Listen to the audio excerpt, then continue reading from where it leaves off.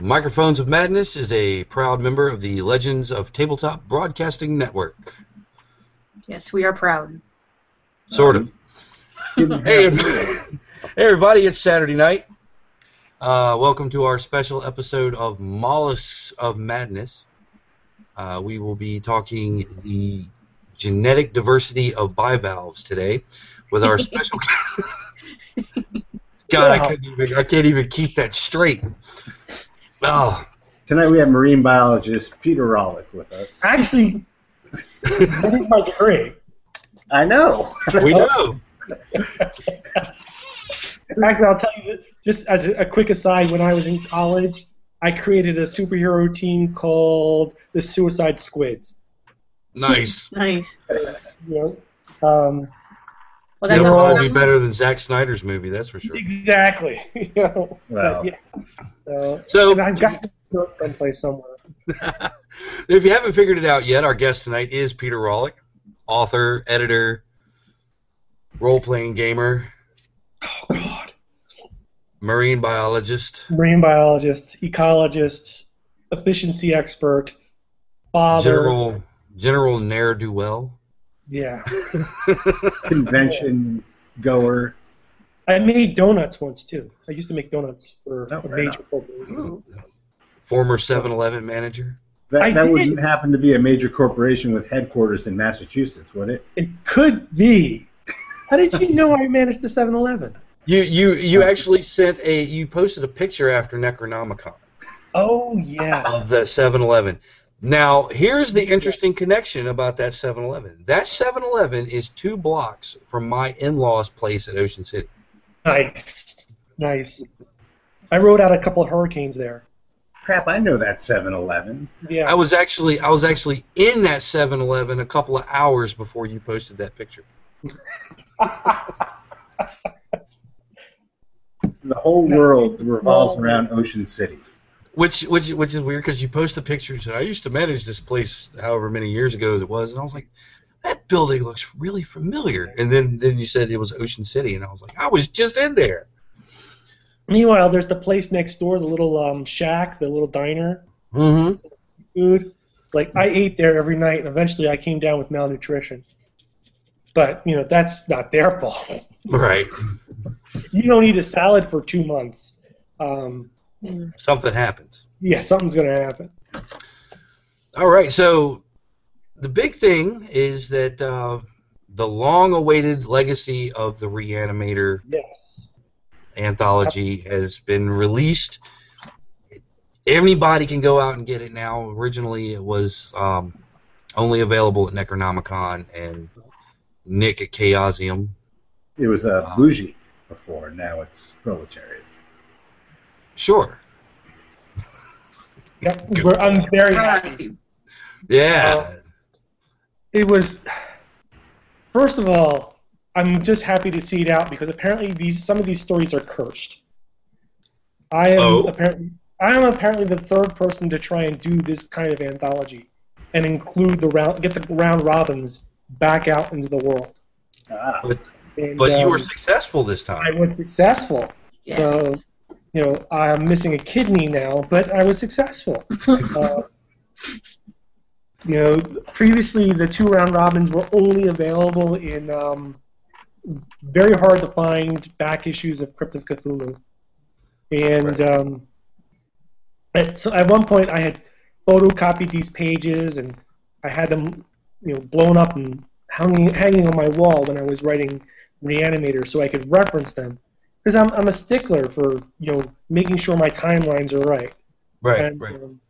This is actually, these round robins is what gave birth to the Hartwell character in Reanimators, correct? absolutely, because I originally, when I first conceived of, so let's set the Wayback Machine. It's got to be 20 years ago now. Mm-hmm. I wrote a little piece for Crypt of Cthulhu called History of Miskatonic Valley Part 1.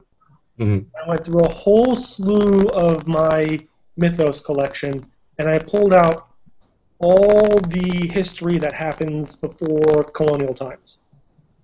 And I wrote that. And it was my intent to write that and then write part 2 and part 3 and part 4 and take us all the way up to the 20th century. Mm-hmm. So I'm doing the research for this, and I realize that 3 major characters are in, what I think of as Essex County, Arkham, that whole area, the Miskatonic Valley area, at the same time.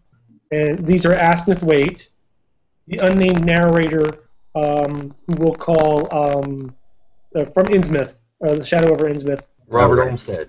Who we'll call Robert Olmsted, and Randolph Carter as the Swami Chandraputra, are all in town pretty much at the same time. You could make them be in Arkham on the same day. It's like, well, and this is when I was reading things like League of Extraordinary Gentlemen and Anno Dracula by Kim Newman. So crossovers are really big in my mind at this point. I'm like, damn, those are 3 characters that just have to, meet on the street. So like, all right, so this is the League of Lovecraftian Gentlemen. We're going to do this, right? We're going to plot this out. And I was like, oh, we really need Herbert West. Herbert West has got to be in this. But it doesn't work. The timeline's just not there. Because of these round robins. Herbert West is off doing other things. Mm-hmm. He can't be part of my... Let's see, it was League of Lovecraftian Gentlemen, then it was the Odd Fellows of Arkham, the Miskatonic Men's Aid Society, and then we had, at one point when I realized that Asneth Waite was going to be one of the lead characters, we had Miskatonic Men's Aid Society, and then the men's was crossed out in lipstick. So, nice. So we were playing with all these ideas, and it's like, but I really need a Herbert West character. So I stole another character, Dr. Hartwell, who is Hartwell is Armitage's physician in the Dunwich Horror. Mm-hmm. And I started writing the Weird Company about him and everybody else, but I didn't have any backstory for him. Right. All right, I'll write a story about him. And then we wrote another story about him. And I wrote another story about him. And the next thing you know, I've got 50, 60,000 words.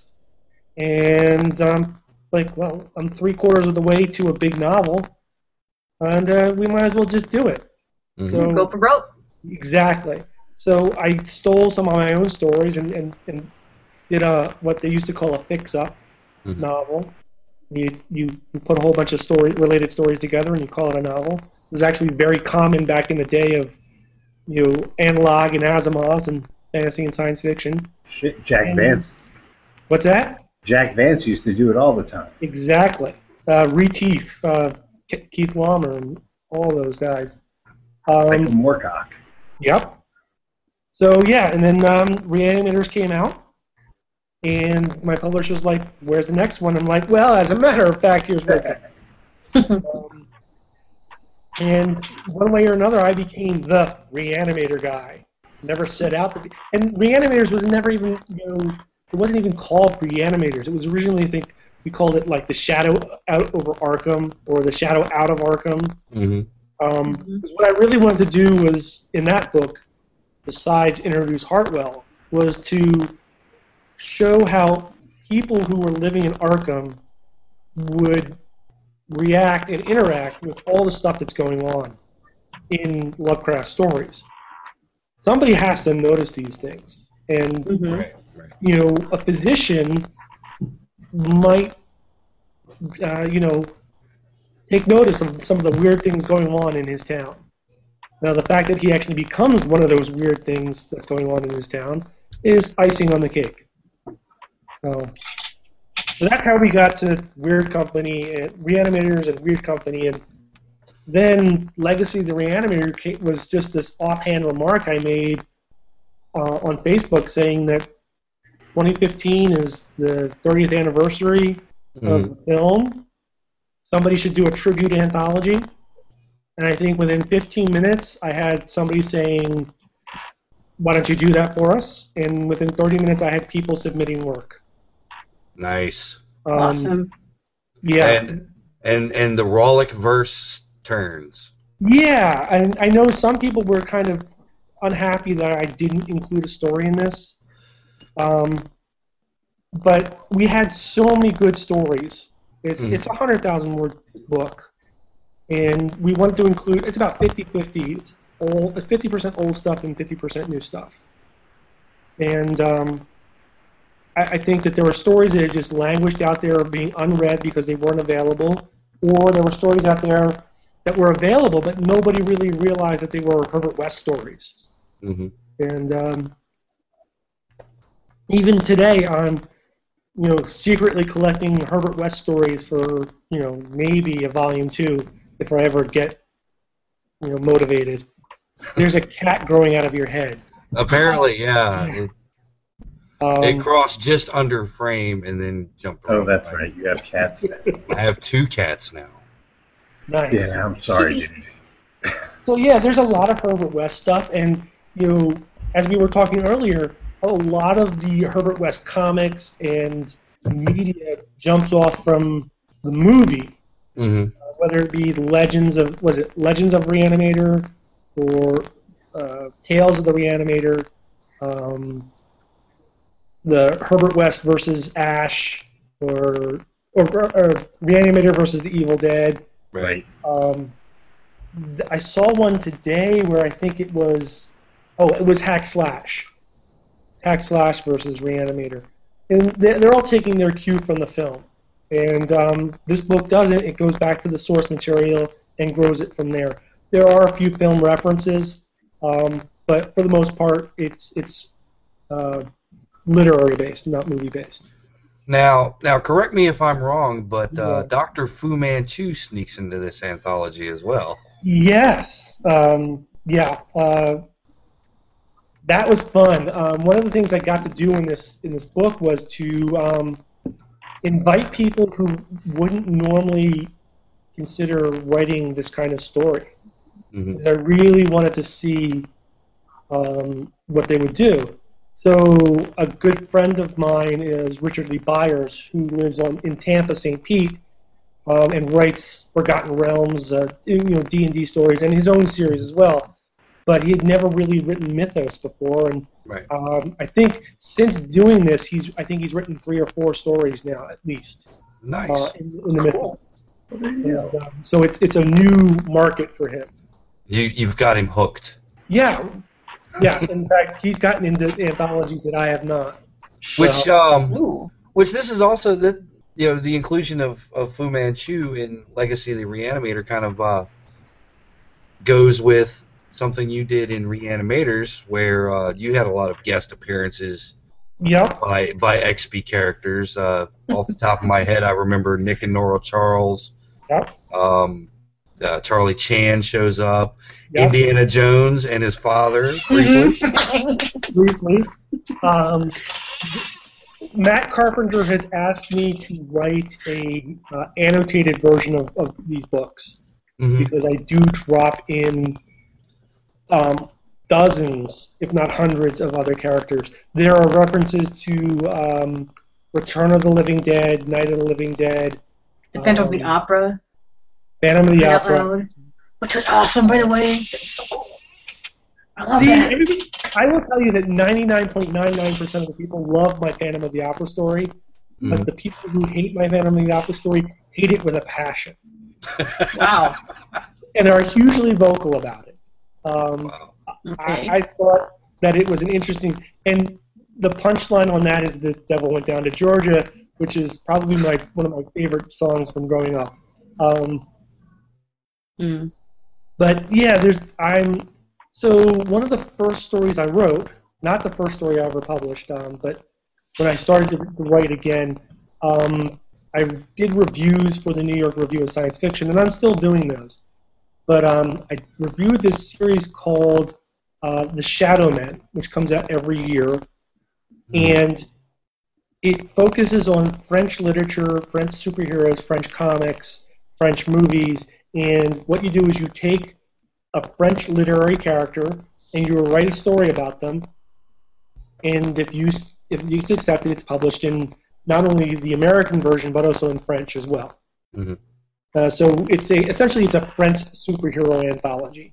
Right. You're not limited to superheroes. We get Arsène Lupin and Right. Fantomas and stuff like that in there. So at the time the only French person I knew was Phantom of the Opera, and the music of Eric Zahn is set in France. So I tried to tie those two together, and Herbert West happens to show up in that, and I think it really works. I really do enjoy that. So I've continued that tradition of if you're not using a character, I will follow you down the alleyway, beat you senseless, and steal them so that I can. Because they should not languish in lost forever. I hate the idea that some of these great characters are just lost forever because nobody wants to deal with them anymore. Even if they were horrible characters. The Nyctalo is, and I hope I'm saying that right, is like that. He was a French superhero prior to World War II, but in the book that was published after World War II, I think he was a Nazi sympathizer. He was an agent of the Vichy government. So wow. People still write about them and write about him, and I think that's the right character. I could be wrong. It could be a different one, but yeah, those kinds of things. I'm really big on bringing characters from films and books that I love, and I think deserve better recognition. The Reanimatrix, which will be out in October, I think, which I helped name, has an entire chapter dealing with Dr. X and the return of Dr. X. Nice. Which are classic little horror movies that nobody watches anymore. Mm-hmm. Well, they play that one on Turner Classic Movies. We'll play that movie. Go ahead, Steve. Once in a while. Oh, I was just going to say Turner Classic Movies plays that every once in a while. Yeah. I own them because I think they're that good. They're B movies. They're Bowery films essentially. They're probably filmed for $20. Mm-hmm. But it was a lot of money back then. $20 was like a trillion zillion. Yeah. So I mean, sneaking around in the alleyways and nicking secondary characters too that nobody's not even going to notice. They're gone. Right. I think in Reanimatrix, one of the characters is there's a Darrow Chemical Company. Mm-hmm. Darrow Chemical being the company that makes trioxin that brings in Return of the Living Dead, but also Jeff Darrow, the artist and comic book creator, is a big horror fan, and I think he did a series with Frankenstein. So, and I'm paying homage to both of those. Both of those. Cool. Guys. Yeah. Now, is Reanimatrix like the conclusion of this? Is this going to be a trilogy, or is this going to be a Douglas Adams trilogy? Let's call it. I like that. Let's call it Douglas. This book, I think Hartwell appears in this book. Mm-hmm. It's set in the same universe, but it's not a sequel to either The Weird Company or Reanimators. Reanimatrix is a murder mystery. Nice. Set in Arkham, and it's a homage to one of my favorite film noirs and novels, Laura. Mm-hmm. I remember you mentioning that. Yeah. Laura tells the story of this cop who picks up a murder case in which a very beautiful woman has been shot point blank in the face. Mm-hmm. Ouch. And she's identified by her clothes. And he, in the course of investigating her murder, falls in love with her. He's reading her diaries, learning about her life, and almost basically living out of her apartment and falling in love with this dead girl. Wow. That's nice and creepy. I wanted to do the same thing in Arkham, where just because you've fallen in love with a dead girl doesn't mean you can't have a relationship. It's true. So, yeah. There's a lot of stuff going down in Arkham. Yeah. Several options. Literally. And you know, it's funny because so Reanimators takes place over the course of a quarter century, 25 years almost, maybe more. Weird Company takes place in a couple days, maybe a week. Reanimatrix takes place in 1 year.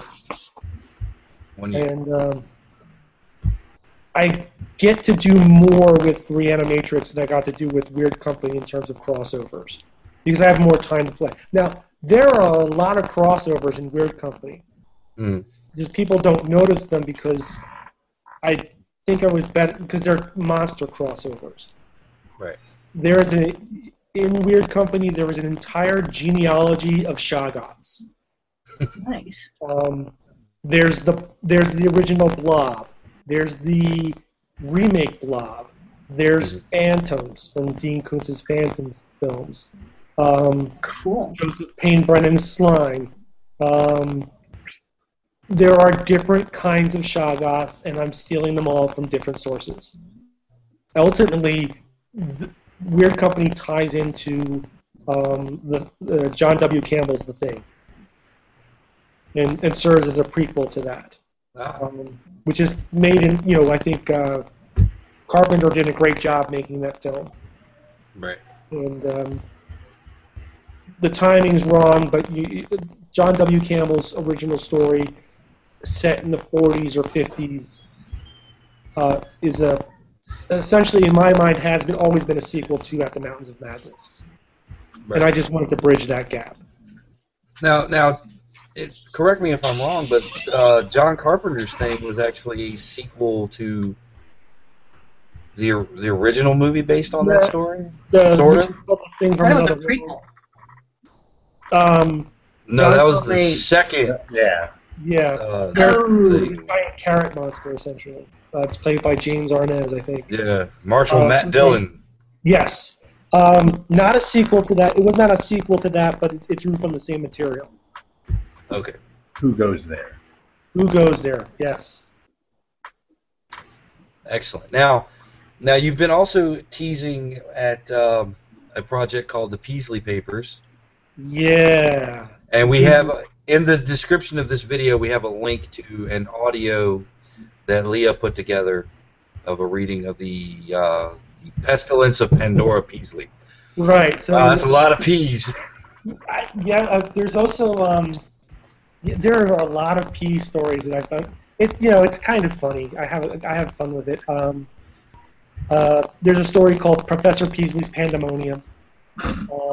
Professor Peasley Plays Paris, which is about Professor Peasley Plays Paris is about the theft of the Mona Lisa. Ooh. Which actually did occur. Mm-hmm. But that's actually a side story to the whole thing. So over the course of the last couple of years, I have written a whole bunch of stories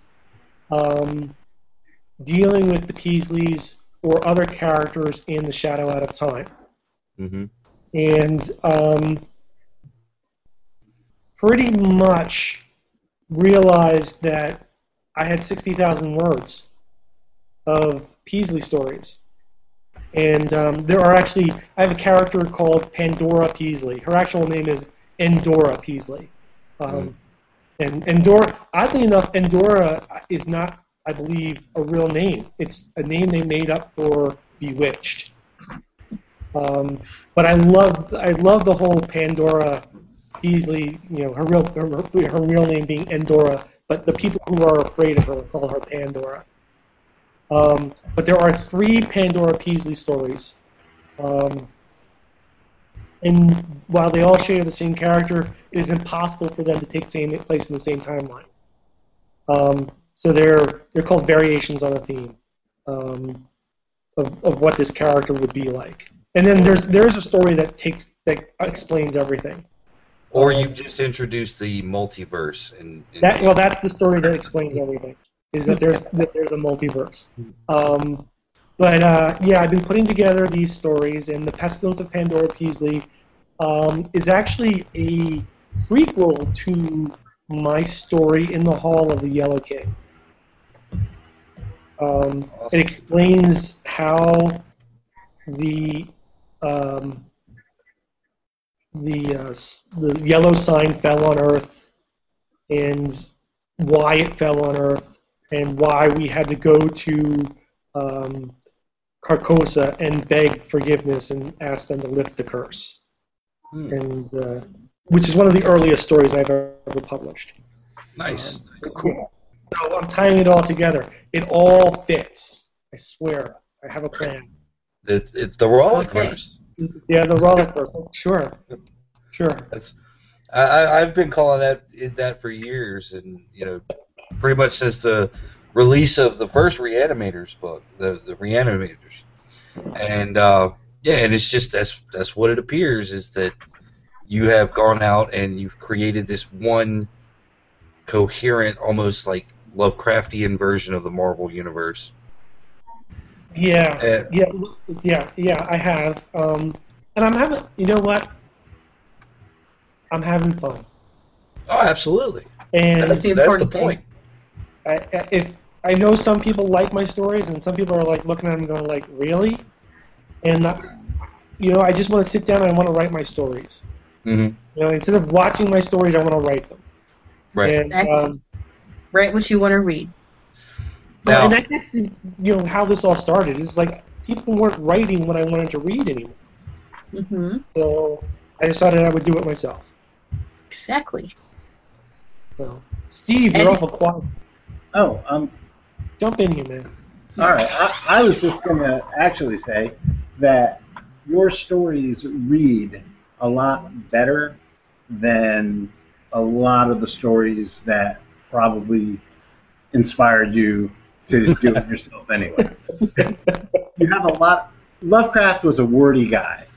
I mean, Yeah. you got say what you want about him, but he was wordy, and a lot of use people, all the adjectives. well, a lot of people who Oh, write in that adverbs. genre More adverbs, more! that style. Yeah. And some of them did it well. Some of them did not do it as well.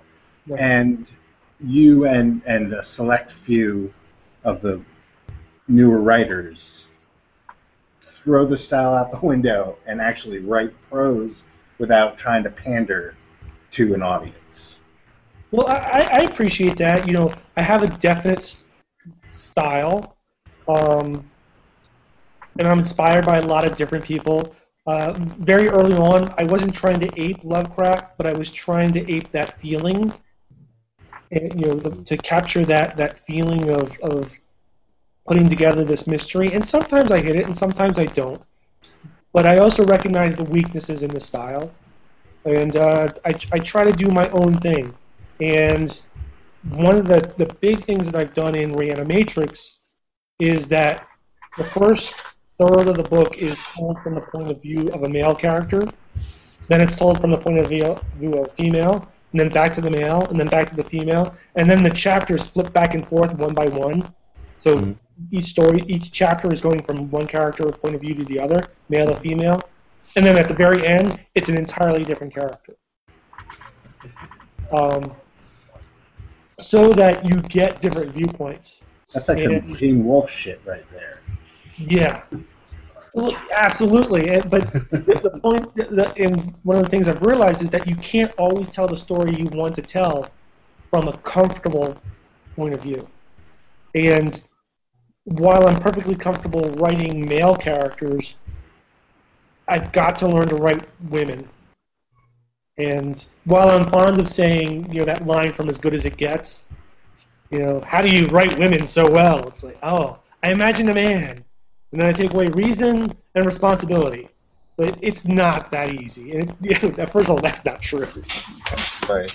And by the way, You're let me gonna have Kim go on record kill to you. say that was the worst Jack Nicholson impression I've ever heard.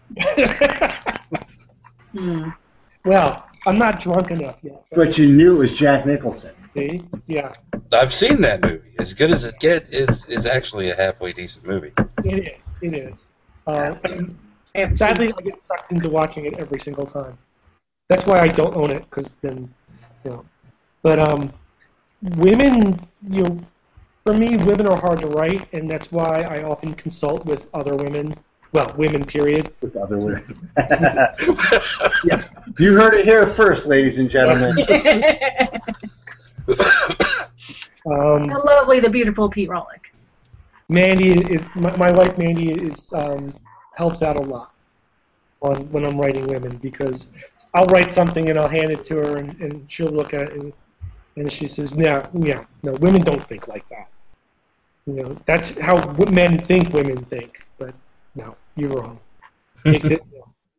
So yeah, I'm working on it, but I wanted to challenge myself in doing that, and only time will tell to see if it worked. We'll find out in October. Yeah, when the book bombs, right?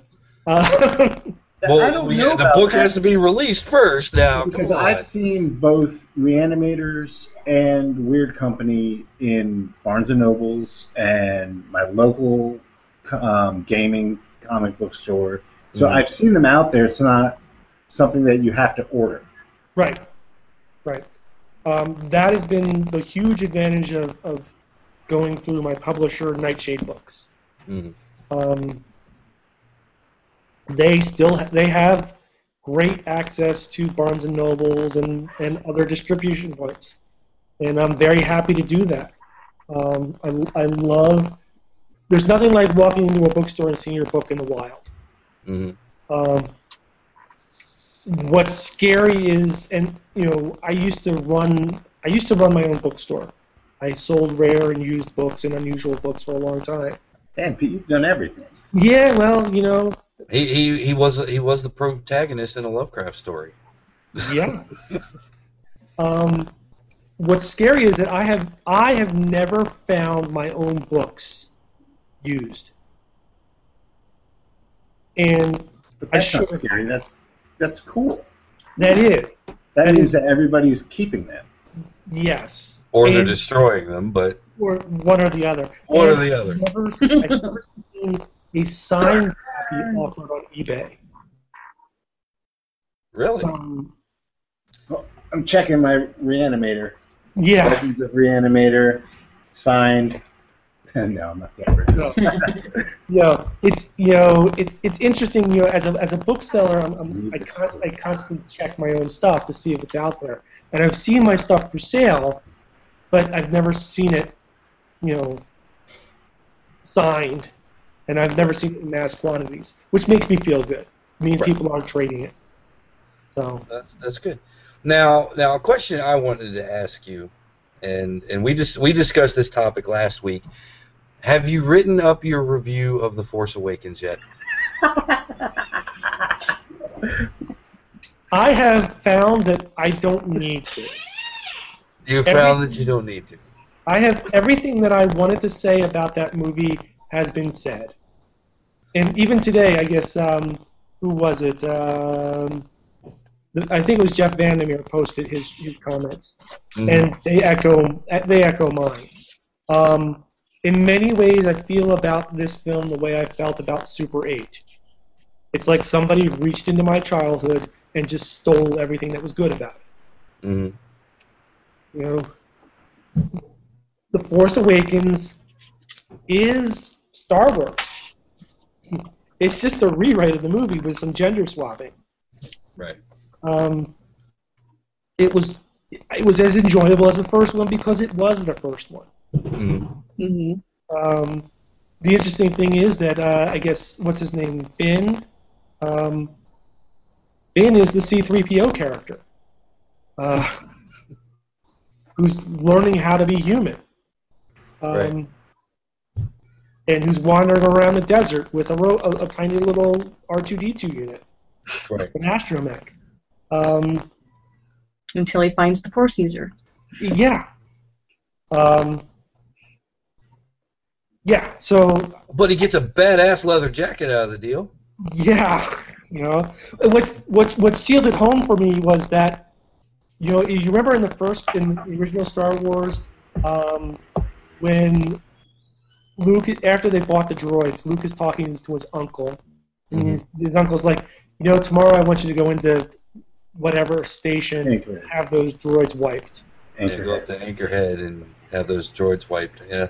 Yeah. Well, that's what they threatened Finn with. Mm-hmm. Send him to reprogramming. Yeah. Right. You know, so it's obvious to me that he's a droid character. They just changed him a little bit. Now, there's nothing wrong with that. It's enjoyable, but it's not groundbreaking. Mm-hmm. You know, it's okay. I will look forward to seeing, what is it, Rogue Squadron? Rogue One. Rogue One. I'm because I'm looking at that one too. I'd like to see what they do with characters that aren't bound to a specific storyline. Mm-hmm. So we'll see what happens. Yeah, from what I understand, that one is the theft of the Death Star plans. Okay. So yeah, it's a major event in Star Wars. Yeah, we know how it ends, but you know, how many main characters died to bring us this information? How many? What are they? Bothians? Bothans? Hey, man. Yeah. Many Bothans died to bring us this information. Many Bothans died to bring us this information. And don't you fucking forget it. That's right. That's right. I think the best thing I've seen about Star Wars, the new one, is the Wiki cartoon that I saw this morning. Right. Chewbacca is friends with Kylo Ren growing up. I haven't seen that one. I've seen a Calvin and Hobbes spoof that's like Vader and Ren. Yeah, this is essentially, you know, Chewbacca is Kylo Ren's best friend growing up. And the last scene in the comic strip is, you know, Chewbacca taking aim on his with his laser crossbow. Mm-hmm. So, but yeah, we'll see where it goes. My kids loved it, so. Yeah, so Gareth loved it too. I saw it twice. I liked it better the second time than the first time. Logan didn't really care for it, but I loved it. I liked it. It was fun. Don't get me wrong. I enjoyed myself every minute that it was on. But in retrospect, of course I was going to enjoy it. It's a movie I've loved for 40 years. Mm-hmm. How old am I? 30 years. Okay, yeah. Let's say 30 years. So. Just added 10 years to everybody. Yeah. So, yeah. Legacy of the Reanimator's out and sold out. Nah. Cool. So we're happy with that. We're going to get more out there. Is it still doing well on Kindle? Yeah, it's still available for Kindle. I don't think it's on Barnes & Noble at all. So. Yeah. I don't know if that store's going to be around for much longer. So. Now, what about No, don't say that. What about Weird Company and Reanimators? How are they doing? Oddly enough, Weird Company. Okay, so when Weird Company came out, it fell into this weird Amazon bestseller list on mashups. Mm-hmm. And I think it popped up to like number 2 at one point on that list. And it stayed weeks and weeks and weeks, if not months. And then it quietly fell off. Now, what I want to know is what was ahead of it.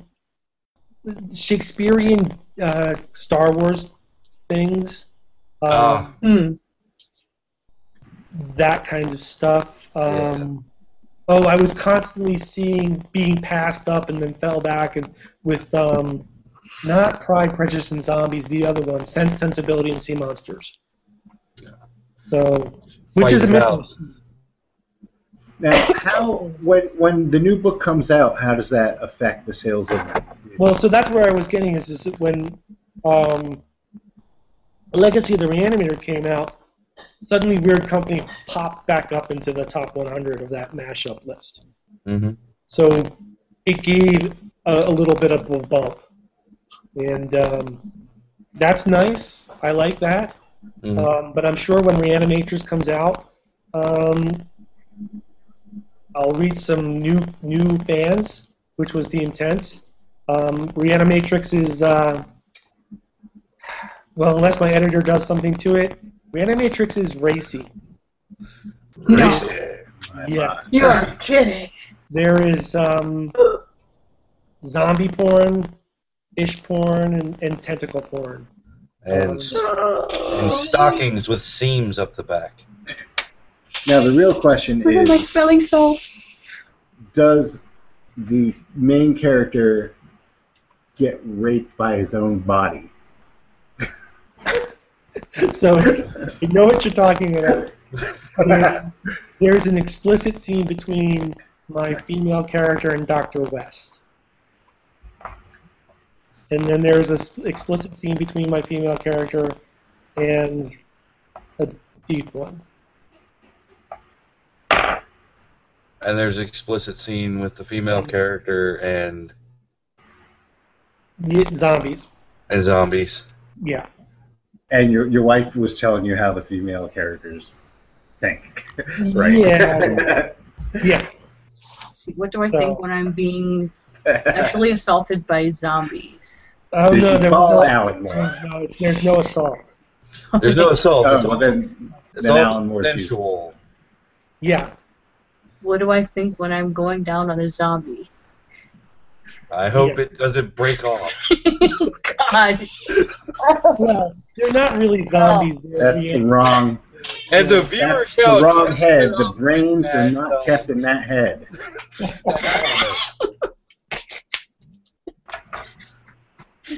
Oh, that's good. That's good stuff.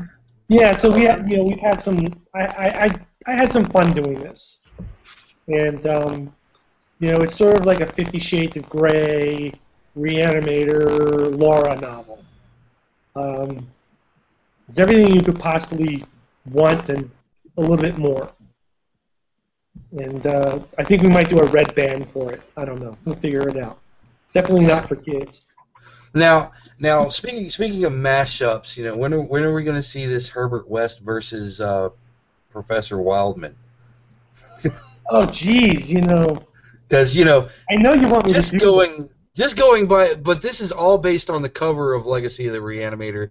Because look at that guy. That guy is buff. That guy could take on Doc Savage. Well, so what that guy is Herbert West has cloned himself Mm-hmm. and subjected himself to growth hormone. A variation of his reagent. Exactly. That has made him buff. He So, was using the Hartwell reagent. yeah, and, I like Hartwell. Hartwell is a little skinny guy, and I know people hate Hartwell, and you know what? I didn't write him to be a likable character. Well, Herbert West isn't a likable character. I mean, he is, but he's not. I mean, Right. It's not like he's Dexter. Right. Nobody's Dexter. Dexter's a reach to himself. I was at a reading where Jeffrey, Lindsay? what's his name? Combs. What is it? Combs. Jeff Lindsay, Oh, right. who does the Dexter books. Mhm. I was at a reading that he was doing, and somebody asked him, "Do you really think Dexter's a lovable character?" And he's like, Yeah. "What are you talking about?" And it's like, well, the HBO series, he's like the serial killer you love to love. He's the most lovable serial killer. And it's like, I just don't see that. And Jeff is like, it's all marketing. Don't take it seriously. But yeah, Hartwell, I wrote Hartwell to be, a character who, first of all, if he was intent on getting revenge, the book would have been over in a couple chapters.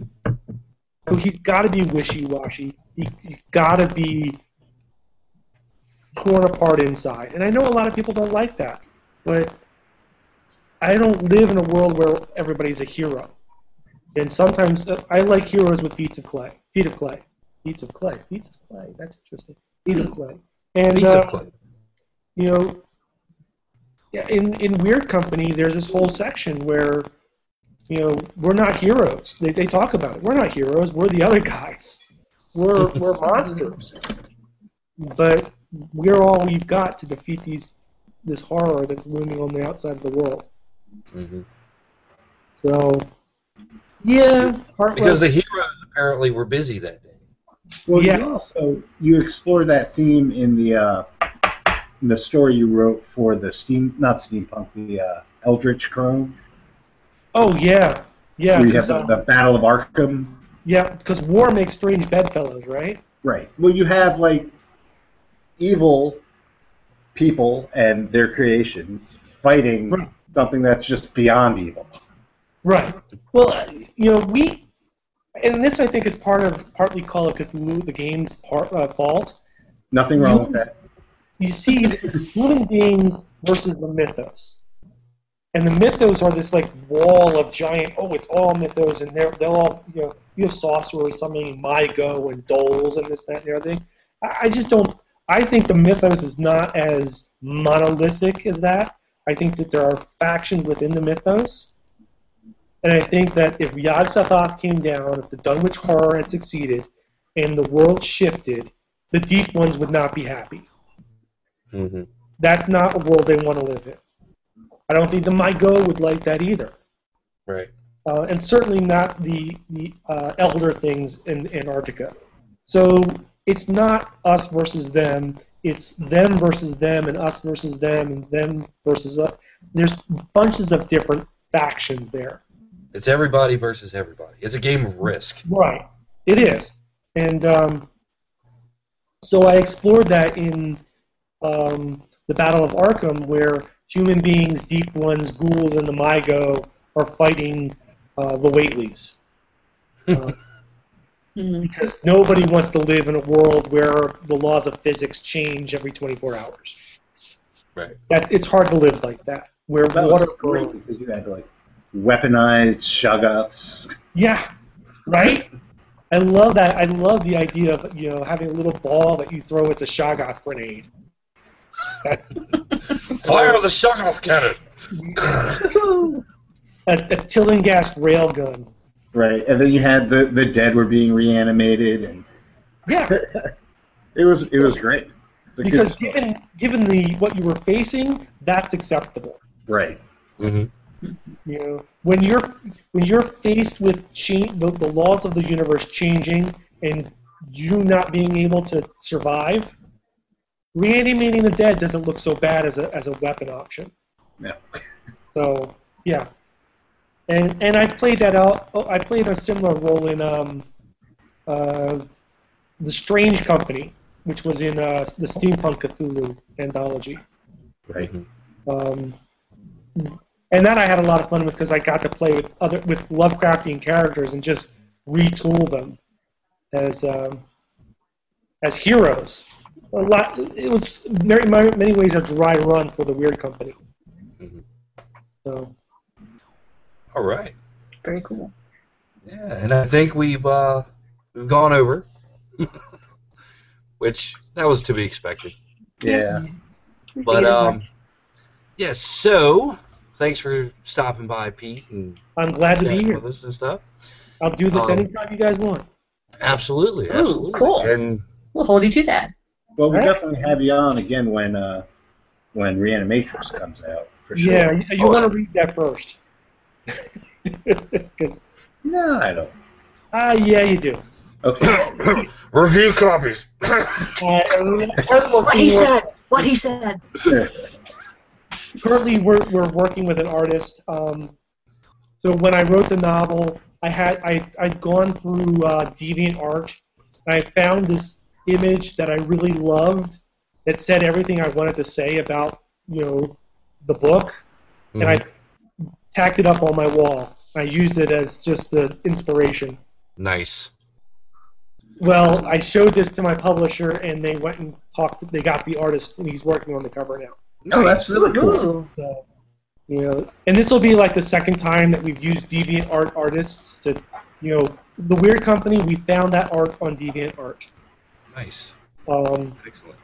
And we just the cover image with the torch and all. Yep. It's that guy's version of the Thing.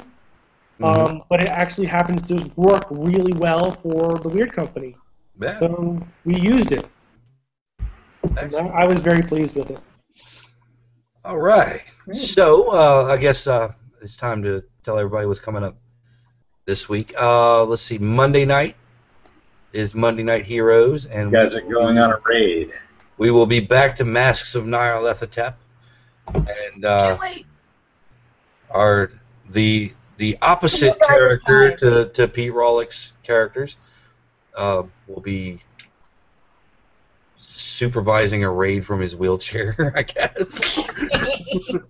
You've gone from the Shadow to Professor X. Apparently. Ooh, yeah. And then Friday night we'll be back with part 2 of the auction. You'll see Pete once again, and Kim. Yeah. Yeah. And a couple other guys. Yeah. Yeah, those other folks. Not important. Not important. Yeah. You know. We all know who carries the show. Right. Well, no. No. Not me. Lily. Yeah, because Right. Absolutely. half an hour in, I'm inebriated. Exactly. less Just like for last that on night. Monday. Half an hour in, he was like, "Can I pick up this NPC?" What's your app? Like I said, we have Wes for that on Mondays. That's true. Mm. That's true. And then I believe next Saturday we will be resuming our discussion of Kikanga. We will be covering David. 2 stories. Yes. Kikanga. Because the first one's like really tiny. Yeah. And then the second one is not quite as tiny, but Right. also we wanted to get through the rest of this anthology with the remaining episodes of season 2. That's right. So we're gonna actually work hard. Yes. Damn cat's on me again. We do always that. work hard. We work hard for you, our beloved viewer. Both We of work hard so you don't have Our to. one beloved viewer. So do you guys have a way to give away a book? I suppose we do. We have an email address. And if you have something you'd like to give away. I have an extra copy of Legacy of the Reanimator. Ooh. Ooh. I am... Appropriate book. What? So if there's somebody who sends you an email or bunches of people, maybe you pick one at random, as long as it's in the continental United States, I'll send it out. Right on. All right. So I'll even So- what sign we'll it. do is I'll Go put ahead. the podcast up tomorrow, so people who listen to the show have a chance, and then Yeah, give it a week. people who watch it give it a week, and if whoever emails us, you get it. If more than one do, we'll randomly pick it. All right. And that email address is microphonesofmadness@gmail.com. Should we include a question? What was Pete drinking? Oh, I don't even know what Pete was drinking. It was pink. What color was he? What color was his drink? Well, wait, nobody can do that in the audio version. It's gonna be. Well, No, they that's do true. it. That's true. All right, well, so I'll tell you what I was drinking. All right. Here we go. All right. We'll take notes. You can So- easily look this Not up. what I was drinking. Send us an email with the answer to the question of what was Pete's drinking, and you have to listen very carefully after this point because he's about to tell you exactly what he was drinking. A Skinny Lady Cosmo. Ooh. A Skinny That sounds Lady sexy. Cosmo. It's got an app of 14. Ooh. Is that like a charisma of 17? No, I don't think so. I think it's just Okay. an app of 14. So, I think a charisma of 17 and an app of 17 would be the same, right? So once again, if you are within the continental United States, and you can send us an email, Everybody microphonesofmadness@gmail.com. We will and answer the following question and just basically just send us "I want the book!" ! Skinny Lady Cosmo, and we'll Yeah, get you make hooked that up. the subject. Skinny Lady Cosmo. Skinny There Lady you go, Cosmo. yeah. It wasn't really, but that's what it looked like. Well, that's what it is for now, That's what It's a Okay, big that's what we'll mason accept. jar of whatever it was. and we'll get you guys hooked up with a book. Otherwise, we'll see you Monday for Monday Night Heroes and Woo. on Friday for Friday Fungi. So, once again, everybody say goodnight, Gracie. Good night, Gracie. Hi, Gracie. Buy the book. Buy the book. See the It's movie. good. It's really good. Buy tons of books. Yes. Buy lots of books. Buy all the books. Buy Steve's book. Help I have a me book. buy a new Porsche. You don't need a Porsche. No, I don't. Too many Porsches in Palm Beach County. All right. Good night, Gracie. Good night, Gracie.